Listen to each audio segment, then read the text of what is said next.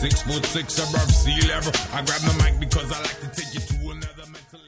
Hello, everybody, and welcome. It's Wednesday, so that means you've got me. I'm Carousel Baird, and I want to remind you, you are listening to volunteer-powered, listener-sponsored community radio, WORT 89.9 FM Madison. And we are continuing again this week. So many fabulous people running to be the next senator to represent to represent Wisconsin in the U.S. government. We're continuing our conversation today. Two additional candidates are joining us today. For the first half of the show, we'll be talking with Peter Peckarsky, and the second half, we'll be talking with Darrell Williams. So, want to make sure we have plenty of time. Let's get straight to it. Peter, thank you so much for joining us today.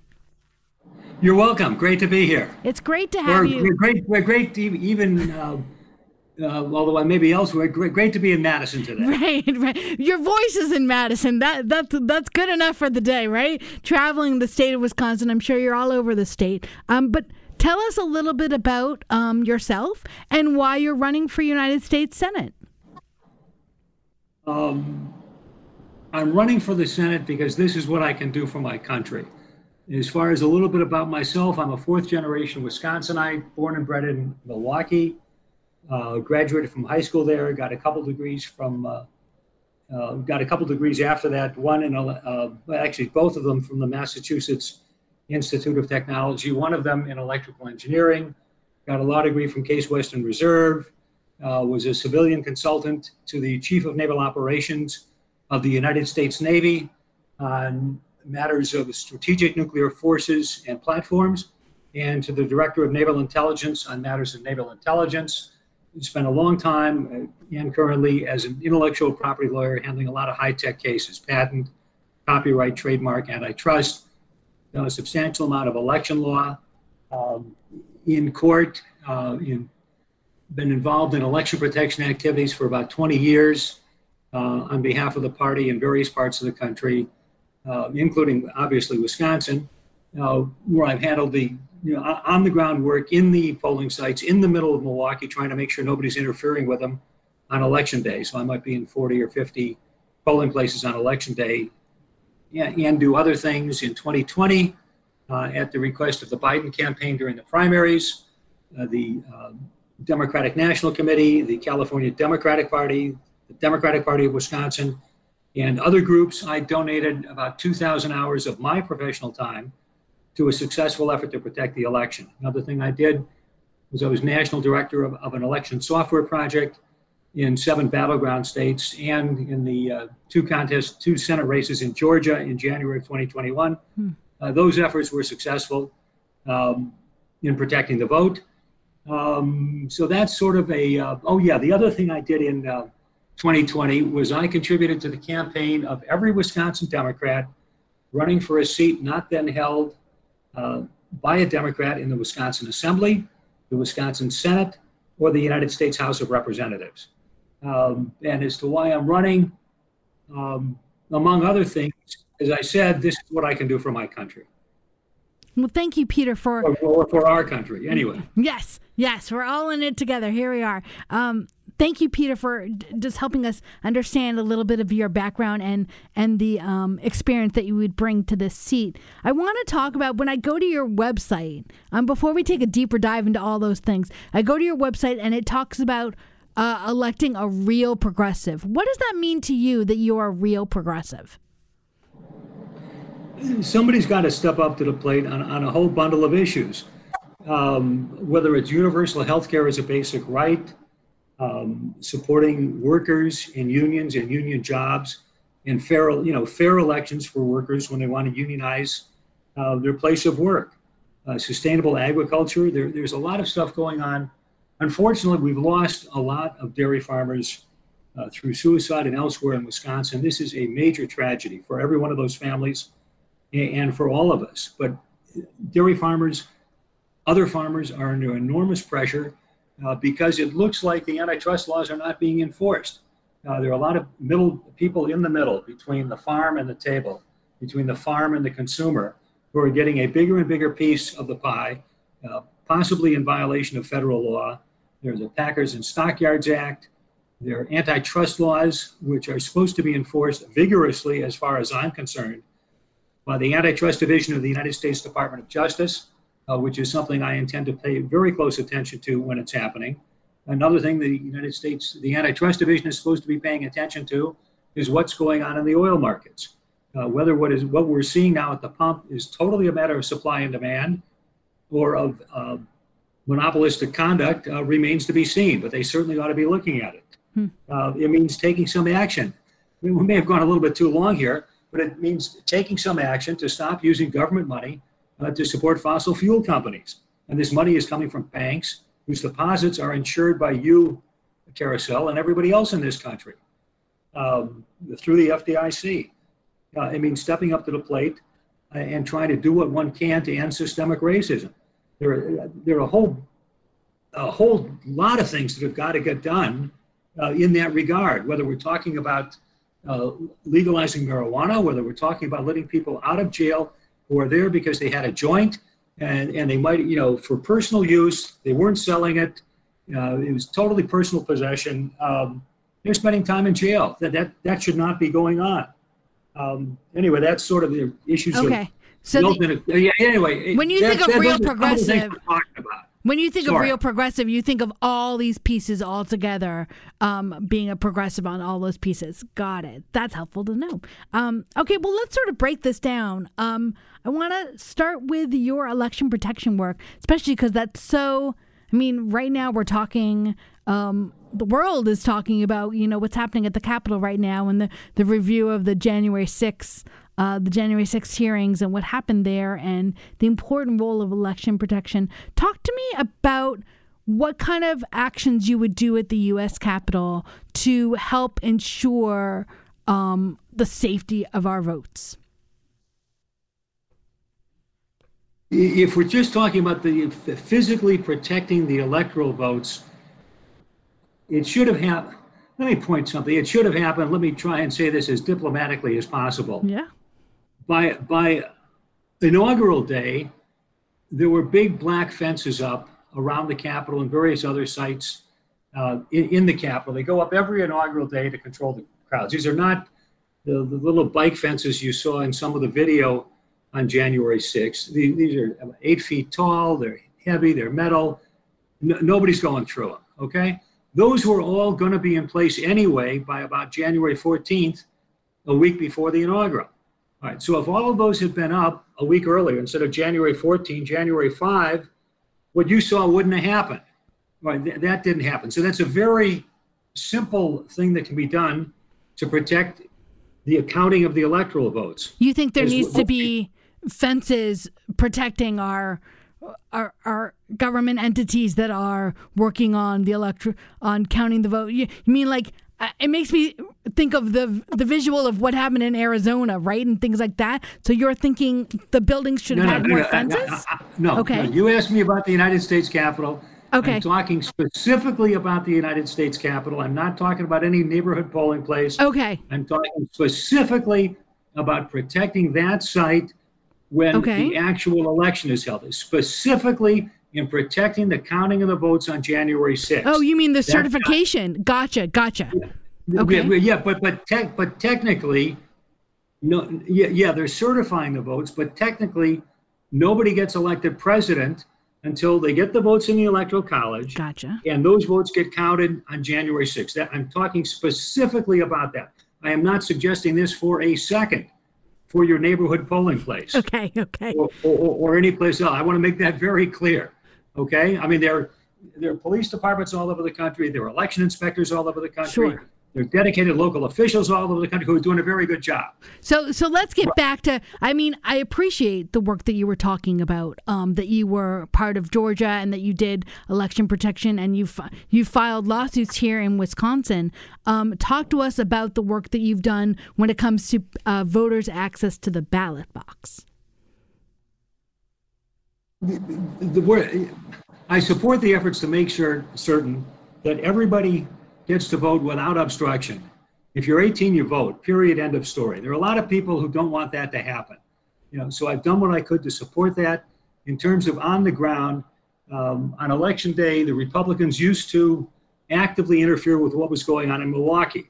And I was there to make sure they didn't.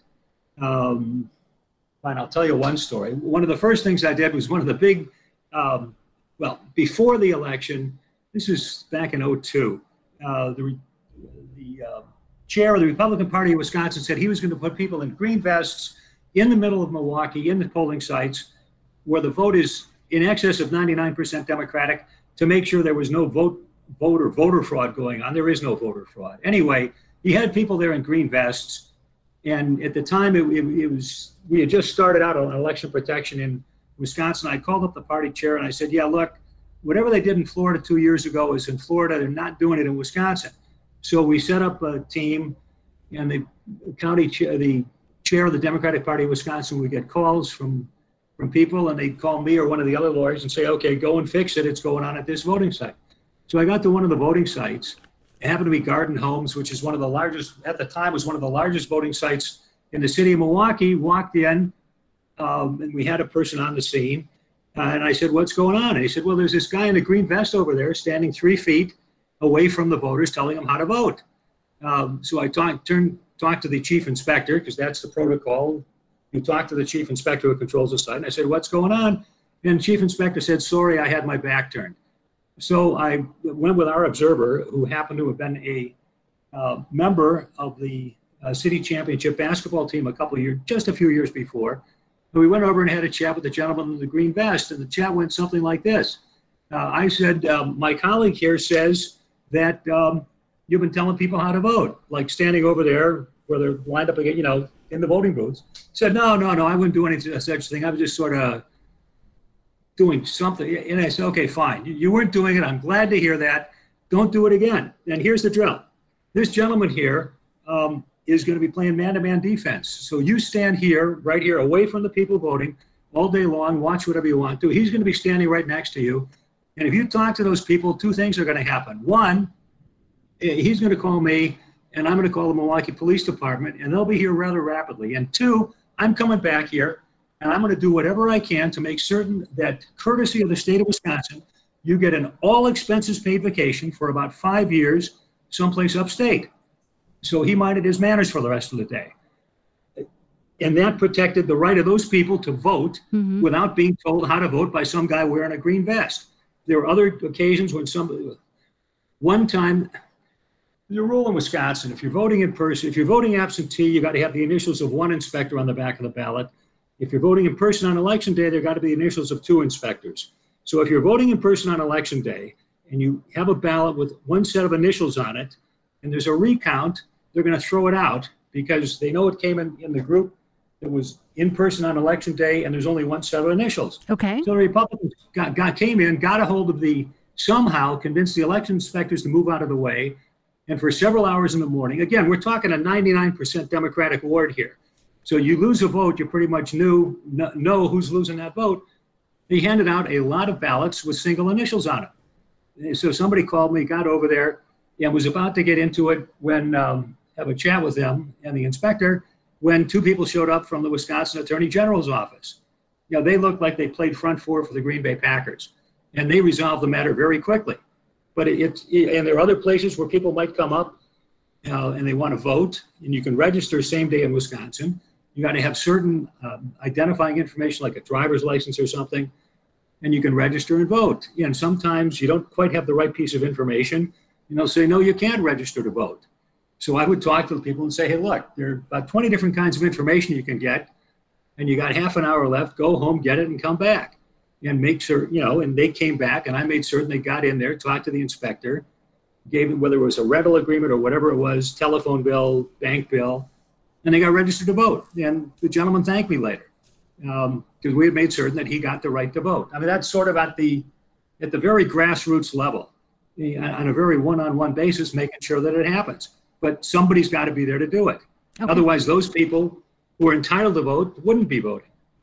We're talking right now with Peter Peckarsky. He's one of the candidates running to be the next U.S. Senator for the state of Wisconsin. Peter, I want to talk about some of the other things you, at the beginning when you were telling us about your credentials and the work that you've done. You talked about your work with naval intelligence. I want to sort of pull on that and conversations about international relations and particularly managing, the many, many wars and military interactions that are sort of always happening at any given time, and balancing that with appropriate use of the military. And I know on your website you talk about stopping endless wars. Talk to us about your international policy views and experience and thoughts on the use of the military. My view of it is also coupled with justice for veterans.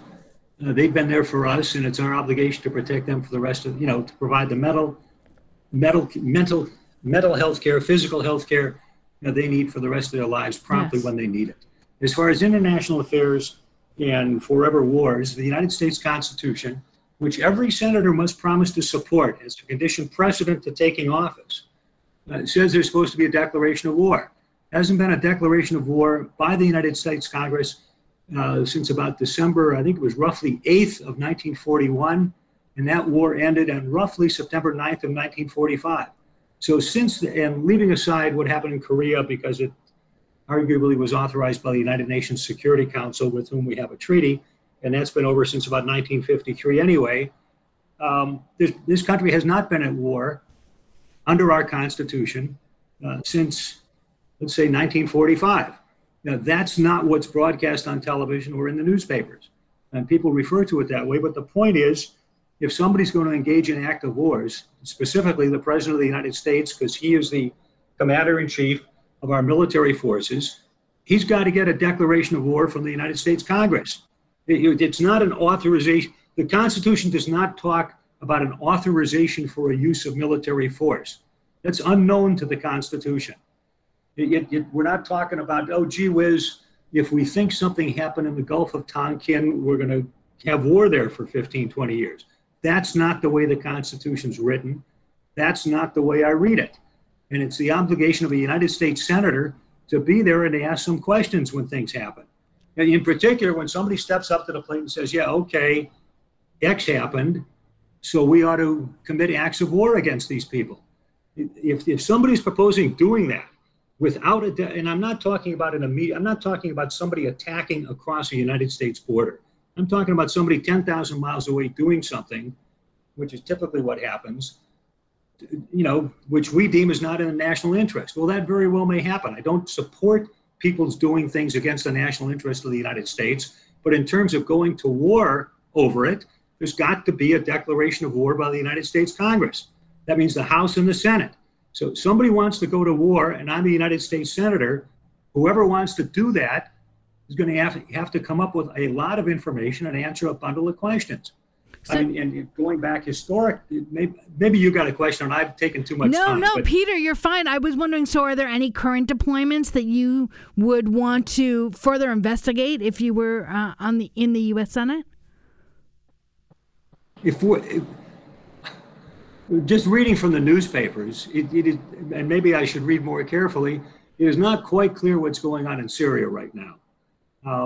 I could be wrong, I could be missing something, but I could be missing something, but I don't think our armed forces are engaged in conflict anywhere right now. Okay. We are not on the ground or in the air, as I understand matters from the public sources, for example, in Ukraine. We may be supplying them with supplies, but none of our troops are in that fight.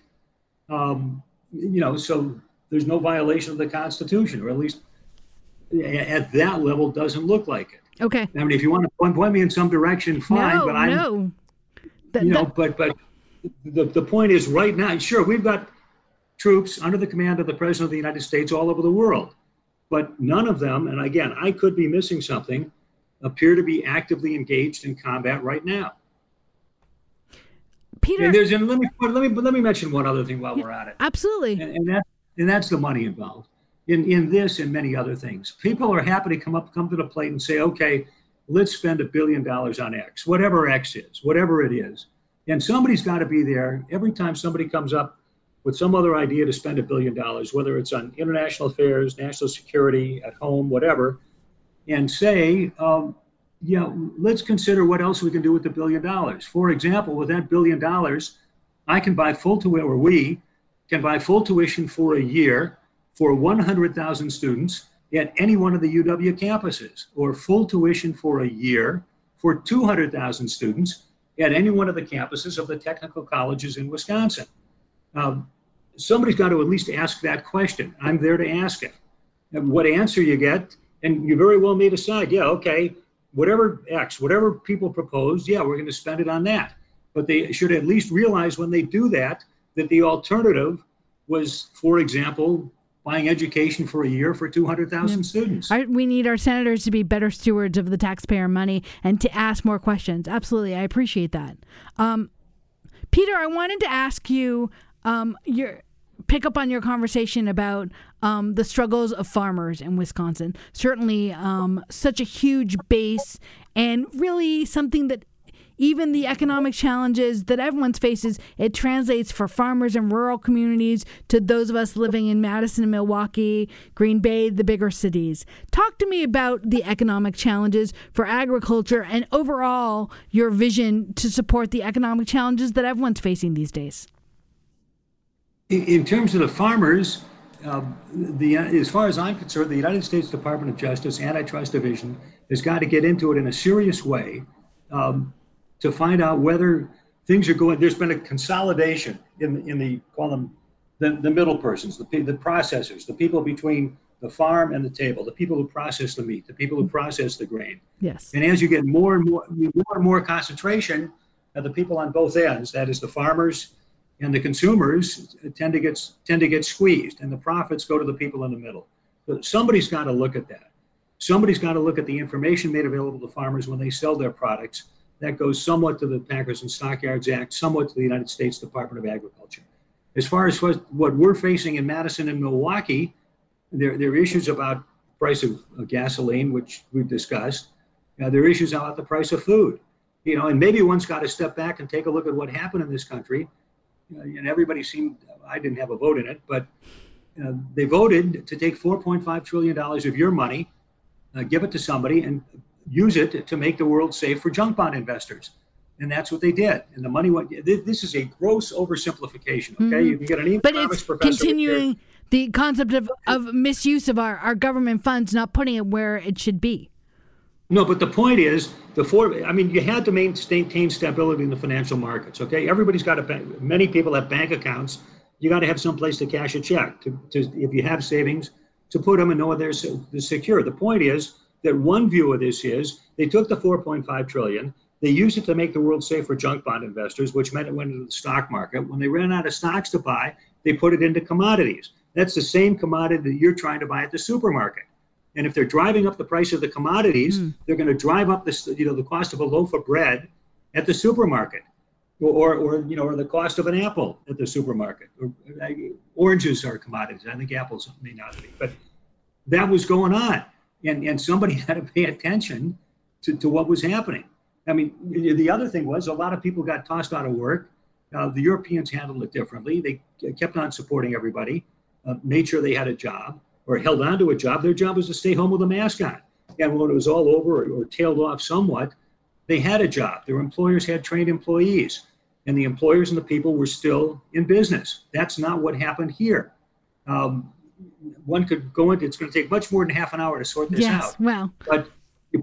But that somebody should have been stepping up to the plate and saying something and see if there was some other way to do it. And the same kind of thing happened in 2008 when there was that collapse, credit default swaps, when that all went on and a whole bunch of money got put in there. And as I understand it, either somewhere between zero and very few people have done any time over that. And there was a lot of, shall we say, misrepresentations going on in the securitization market for those securities. Now, that's sort of off the beaten track a little bit, but you asked about currently. Yeah. Currently, that's the issue. Well, and I appreciate how everything, right? It's all connected. One leads to another, and really goes back to your progressive values at the beginning of fighting, for progressive values each step along the way. Peter, there is never enough time to get to everything. In our final moments here, how can people learn more about your campaign and find a way to see you along the campaign trail? Take a look at Peckarsky4Wisconsin.com, Peckarsky4Wisconsin.com. Take a look at the Twitter feed, twitter.com/Peckarsky, FORWI.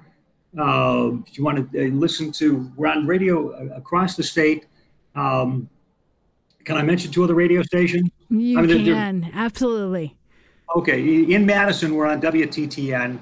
I mean, all these stations are streamed, but over the air, it's WTTN in Madison, WAUK in Waukesha, WTMJ, WNOV, WGKB in Milwaukee. I think it's WTAQ in Green Bay, WIZM in La Crosse, WSAU in Wausau. I think it's WEAU. I could be wrong in Eau Claire. We're on KDAL in Duluth Superior and WGLR in Platteville. And WCLO in Janesville. That is so impressive that you just rattled all that off. You weren't reading a list at all. You've got an incredible memory. Yeah, right. So we're on the air there. You can listen to those stations. You can look at the Twitter feed, look at the website. If you want to help, we got the cost driven down to about $12.50 for some of those spots. So if you got $12.50 and you want to help keep those spots on the air, you can listen to them. Just hit the website. Fantastic. On the upper right, there's the contribute button.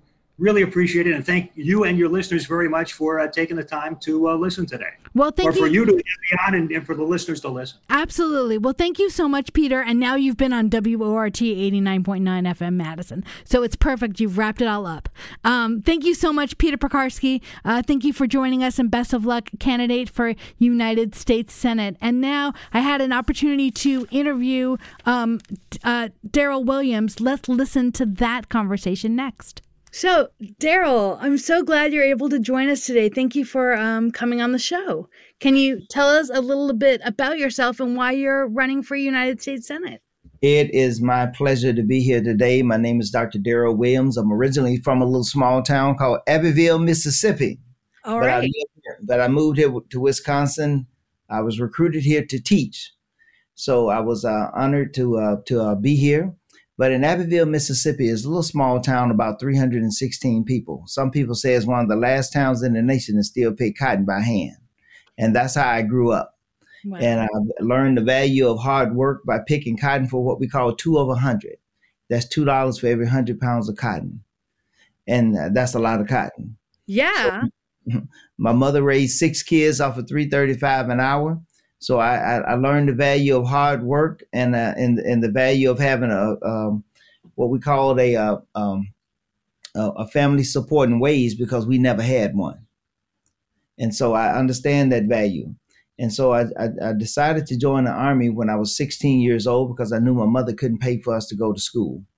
Okay. And so joined the Army at 16 and did 29 years, 2 tours in Iraq and Afghanistan, was awarded the Purple Heart Bronze Star Medal for service in the combat zone.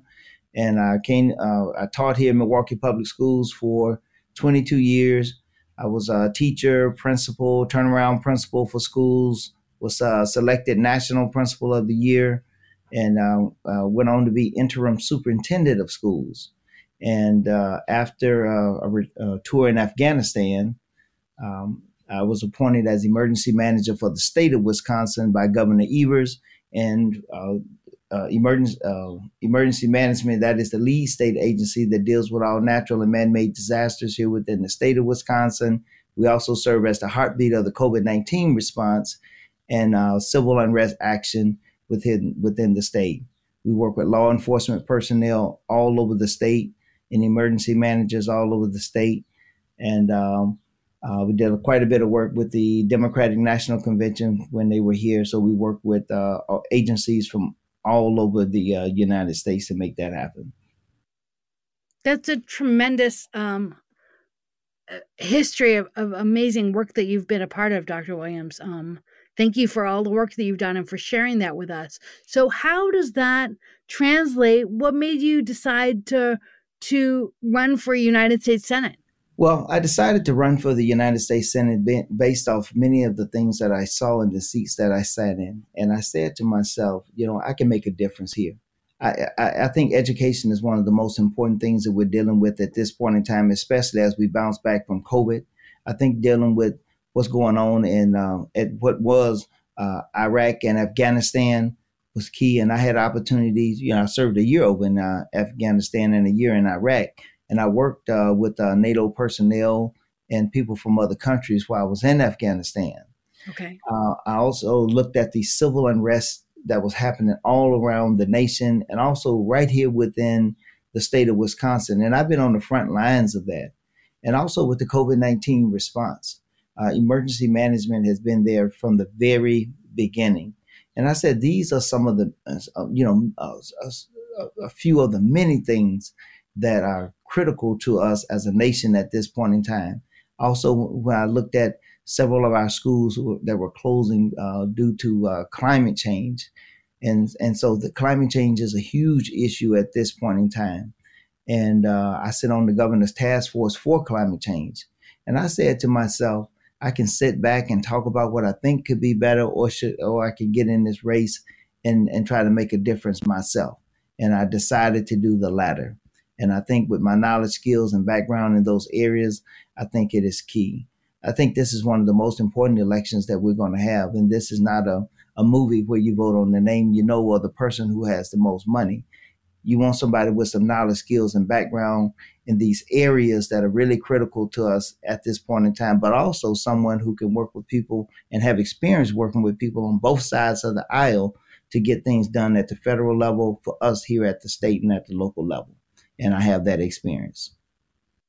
Dr. Williams, I love how you weave everything together. I mean, you talk about your education experience as a teacher and a leader in the Milwaukee Public Schools, and your work with the military, and your work in public safety and environment, and how all of these really relate to each other and one impacts the other. So let's break that down a little bit. Talk to us about your work and experience as an educator in Milwaukee Public Schools. Were you in the Milwaukee Public Schools your entire teaching career?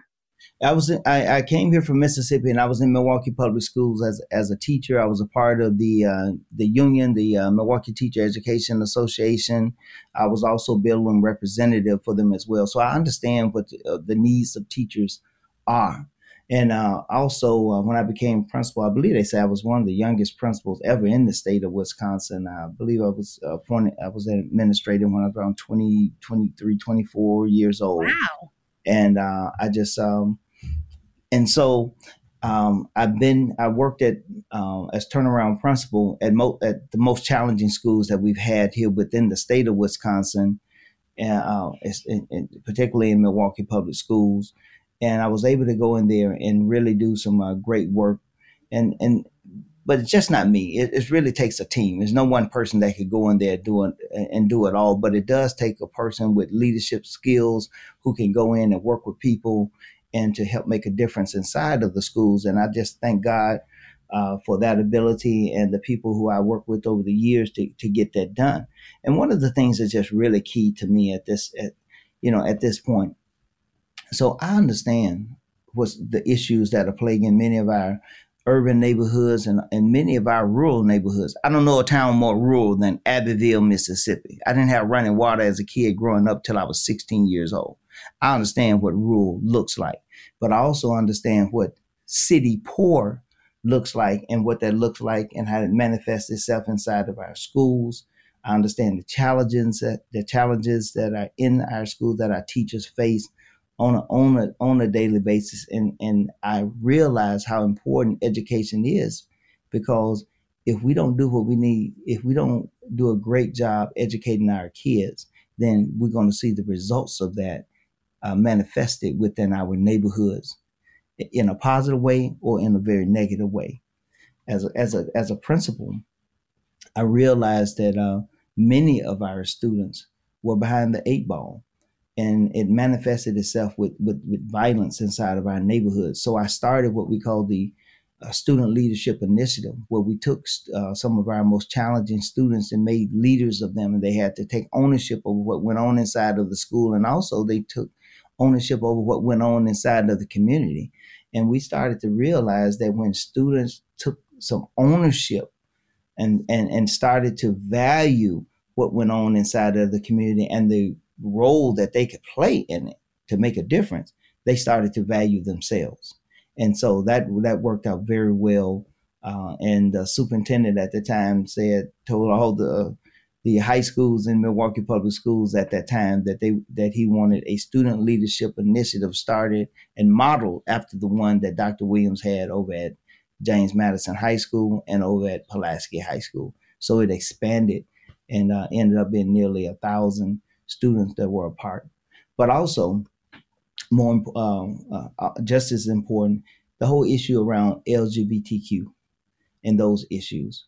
I see a lot of people that go around and they're like at the Pride Parade. I saw some people who were just, who I've never seen at the Pride Parade before until they were running. And I attend the Pride Parade all the time, been doing that for years. And I think it's important that people know who these candidates are. I'm not a person that needs to walk up beside a person who's a part of the LGBT community and say, "Oh, take a picture. I support." I've been in this work for a very long time. At Pulaski High School, we started the Gay Straight Alliance for students. And this was years before I even thought about running, because this work is important at the time. And so we had nearly 100 students who were a part of it, and we were recognized by GSAFE at the state of Wisconsin for our efforts.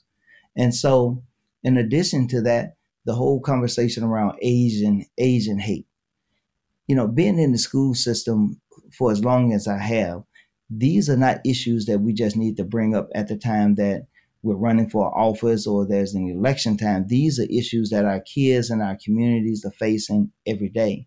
When I was a principal at Burroughs Middle School, and we're talking 2006, 2007, 2008, and at Madison High School, we had a student Asian group to raise the voices of those issues and that those students were facing at that time, and try to address those within our schools and within our communities. So this is not work that I'm doing just because I'm running for the U.S. Senate. This is work that I've been in for a very long time. And I will also tell you, many people have heard of the NAACP, but there are many towns that have not heard of LULAC, the League of United Latin American Citizens. Mm-hmm. And so in Beloit, Wisconsin, where I served as the interim superintendent of schools, we had several groups that try to raise the voices of minority students. We had the Minority Excellence Organization, but we did not have a group for our Latinx students. And I started along with another young lady, Tasha Bell, and we brought LULAC to Rock County, to Beloit, Wisconsin. And so within a year, we had one student chapter, and there were over 60 students that became a part of it. And now there's 2 adult chapters in Rock County of LULAC because of our efforts. Now, this is work that I've been doing way before I decided to run for U.S. Senate. So I say that to say that to the listening audience because it's important. The question you have to ask yourself is, what work has some of these candidates been doing before they decided to run for the U.S. Senate? The difference between some of these candidates and myself, when you ask the question, what sets you aside? Yes. They will tell you about things that they will do when they get in the U.S. Senate. I will tell you about things that I will continue to do, because this is not new work. This is work that I've been doing over for years. So what kind of work would you then do in the Senate? Is it an issue of giving schools, our public schools in Wisconsin and across the nation are severely underfunded, but that really is a state by state issue? Is the issue improving funding so that schools can initiate these programs, or also the fact that you were with Milwaukee Public Schools and you've talked about across the state? You mentioned Madison and Beloit, and there wasn't enough funding, and yet you still succeeded in creating these programs. Is it flexibility or programs? What do you think you can do from the United States Senate level? Well, from the United States Senate level, this is important, because I'll tell you this here. We have to do a better job of educating our kids. One, yes, at the state level and in each individual schools. But at the larger issue, we have to have people in front of our kids to teach them. And right now, there are many, if you go around to many colleges and universities, you find very few students who are going into teaching as a profession. And many of the reason is because there's not enough money. They're not paid enough. And this is amazing to me. Here it is, the education, one of the greatest professions in the world, the only profession that I know that gives birth to all other professions, but it is the least paid and in many cases least valued. And so we have got to pay our teachers more money to get more people in education. We do need more minority teachers, because it's important that kids see teachers who look like them. Yes. But at this state, we just need great teachers in front of kids at this point in time, and it is key. And the thing about it is, in many districts, when I say we need more minority teachers, we need great teachers first. But it's important. There are districts where I remember when I first went to Beloit, there was 0 African American men in the entire school district, and that's an issue. And anytime a kid can go from kindergarten through 12th grade and never see a teacher who looks like them, that is a problem. Mm-hmm. That is a problem. And I don't care what race you are, that's an issue. And so we need to make sure that we do a better job. But the other side of the coin is we need to make sure that our teachers have the insurance that they once had. It really hurt my heart to see teachers who worked for 35, 40 years educating our kids and now can't retire because of Act 10 and the impact that had, and they cannot afford to retire because they can't afford to pay that high insurance that they were once promised when they went into the teaching profession. I was one of them. And that's what got me here, the insurance. You talked about your work with the unions when you worked as a teacher. How important is sort of worker rights and union rights, not just in your right? You have the firsthand experience and knowledge of the teaching profession. Clearly, I mean, your experience is just, incredible depths. I appreciate all the work that you've done. And how can you help translate that into so many of the other, working class jobs across Wisconsin? Yes, this is important. I mean, unions are very, very important, and it lies at the crux of keeping our economy and ensuring that our workforce has fair wages, family supporting wages, and also good working conditions. And without a union, I used to tell, as a teacher, I strongly supported the union. Even as an administrator, I told all my teachers, I said, we're stronger with a union than without a union. And I say it's very important because you want to make sure that you continue to have those good wages and working conditions so that you are comfortable and that we can better educate our kids. And I say that because it is difficult to educate kids when you're worried about where your next meal is going to be coming from. Right. I mean, you need to have, a peace of mind in the job and job stability. And without a union, you don't necessarily have that. So it is very important. And that's why I strongly support unions. And, as I said earlier, my mother, she raised 6 kids off of $3.35 an hour. And I'm going to tell you, that was tough. That was tough. And I remember her calling me and saying, look, Darrell, I just got a raise. And I said, she's been working on this job over 30 years. And she said she had just got a raise. And the raise was, she said, I'm making $5.50 an hour now. And so I say that to say, if you don't have a good union that's really fighting for those type of equal rights, those fair wages, then you could actually revert back. And The thing about it is, whenever you even look at this whole situation around the voting, think about this around the Voting Rights Act. As many years as people have fought and died in the past for us to even have the right to vote, the right for women's right to vote. In 2022, we're talking, this is on the table at this point in time. I mean, the democracy of our nation is at stake. And so I just say that and use that as an example, because if we don't support our unions and support our union jobs and fair rights for everyone, then we can revert back in many other areas, some seen and some unseen. Well, that makes me think of, the United States Supreme Court. You mentioned the Voting Rights Act that really struck down parts of the Voting Rights Act and sort of had made these statements of, we've come so far, we've achieved what we need to have achieved. And I remember statement, I'm going to paraphrase here, but statement by the late U.S. Supreme Court Justice Ruth Bader Ginsburg that paraphrased that sort of said, people think everything's fine. It's equivalent to thinking it's not raining because you have an umbrella. And not realizing the laws and the things that have protected us to help have gotten us where we are. When we dismantle them, we're actually moving backwards, as you say. Yes. This is why one of the many reasons I decided to run for this U.S. Senate seat, because I believe in women's rights. I believe in the right of all people to vote.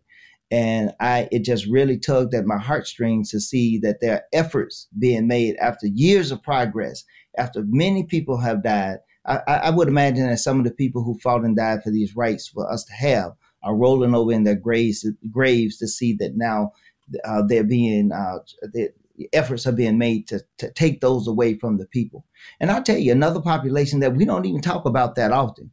But I said, we cannot forget about the people who are in our prison systems that still have the right to vote, but their voices are being minimized. And so just because you're in jail, that does not mean that you don't have the right to vote. There are many people who are not convicted of a felony yet. Right. You're pending charges, or if you've been released and you've served your time and paid back your duty, then you have a right to re-register and vote. But they've added so many barriers to that. Right, and that's think about all the things that we say that we really stand for within these United States of America. But yet, whenever it comes time to vote, we put up all these kinds of barriers in place and come up with all kinds of rules and regulations to hinder the very people that we say that we care so much about and hush their voice. And I don't think that that's right. And I don't think that that's fair. And I think that, in the United States Senate, these are some of the things that I would definitely be bringing to the table and trying to make a difference on behalf of all people. It makes a difference. We're talking right now with Dr. Darrell Williams. He's a candidate for the United States Senate here in Wisconsin. Dr. Williams, I want to talk a little bit about gun safety. Certainly a conversation that's happening now, and your experience, and thank you for your service in the U.S. military and your multiple tours. Talk to us about balancing the need to it feels sometimes like there's a giant divide, military and police on one side, civil rights on the other. But you clearly don't see that divide like that. Talk to us about how you bridge that gap that exists. No, I don't see that divide like that. I think in the world, you got to look at it like this: as a nation, you have a couple of lines of defense. Our military is our first line of defense to make sure that we have democracy and protect democracy and preserve democracy all over this nation. And within our towns and within our states, then you have our military with the National Guard, and also in our local towns, we have our police officers. You're looking at a person who strongly supports law enforcement. But, I do think that we have to rebuild that relationship and restore that trust and confidence between our law enforcement agencies and our communities, because of all the civil unrest. And I have by virtue of my role as emergency manager for the state, I sit on the police executive group, and these are things that have been discussed. And so these are not things that are out of the ordinary. There's an understanding. And even if, it's just like what Dr. Martin Luther King said, what impacts one directly impacts us all indirectly. So you may not have certain issues in your town, but it impacts us all. I believe in the right to bear arms, but I do believe that there are too many guns getting in the hands of people who should not have them. Yes. Dr. Williams, it's been an honor talking with you. We are almost out of time. Can you tell our listeners how they can learn more about your campaign and your candidacy and get to know you? Yeah, well, go ahead. Thank you. And you can visit us at williamsworksforwisconsin.com. And I tell you, here's the difference. I mean, as your audience is listening, and they're saying, what separates me from everybody else? I want you to understand this. Education is one of the most important things that we're dealing with in this day and time.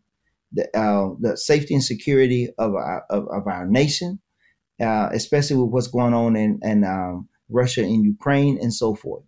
Climate change is important. Civil unrest is important. Job stability is important. And my question to you is this. When those conversations are taking place about the education of our kids, don't you want someone sitting at the table with 26 years of experience, been a teacher, principal, turnaround principal, interim superintendent of schools, national principal of the year? When those issues around our military, what's happening with our veterans, got veterans over there fighting wars, they can't feed their families here at home. We have to do better by our veterans, not only on Veterans Day or on the 4th of July or Memorial Day. We have to not only follow it up with our lips, but we have to follow it up with our actions. And so when those conversations are taking place at the highest levels, civil unrest, all those different issues, don't you want somebody with some knowledge, experience, and background sitting at the table representing you? And I'm going to tell you, there's not another candidate in this race with that type of knowledge, experience, and background other than myself. That's why I decided to run. And if it was, then I wouldn't have even been in this race. So thank you. And I look for your support and your vote. Visit us at williamsworksforwisconsin.com. Well, thank you so much for joining us today. Thank you for running and all the work that you've done. And best of luck on the campaign trail. Thank you so much. Thank you, Dr. Darrell Williams, a candidate for Wisconsin's United States Senate. Thank you. And that's ending our show today. Thanks again to our two great guests, Dr. Darrell Williams and Peter Peckarsky. Thank you again to Rochelle for wrangling all these candidates and doing a fabulous producing job. Thank you, Teresa, for engineering. And thank you, everyone, for listening. We'll be back next week with 2 more candidates. Remember, you are listening to WORT 89.9 FM Madison.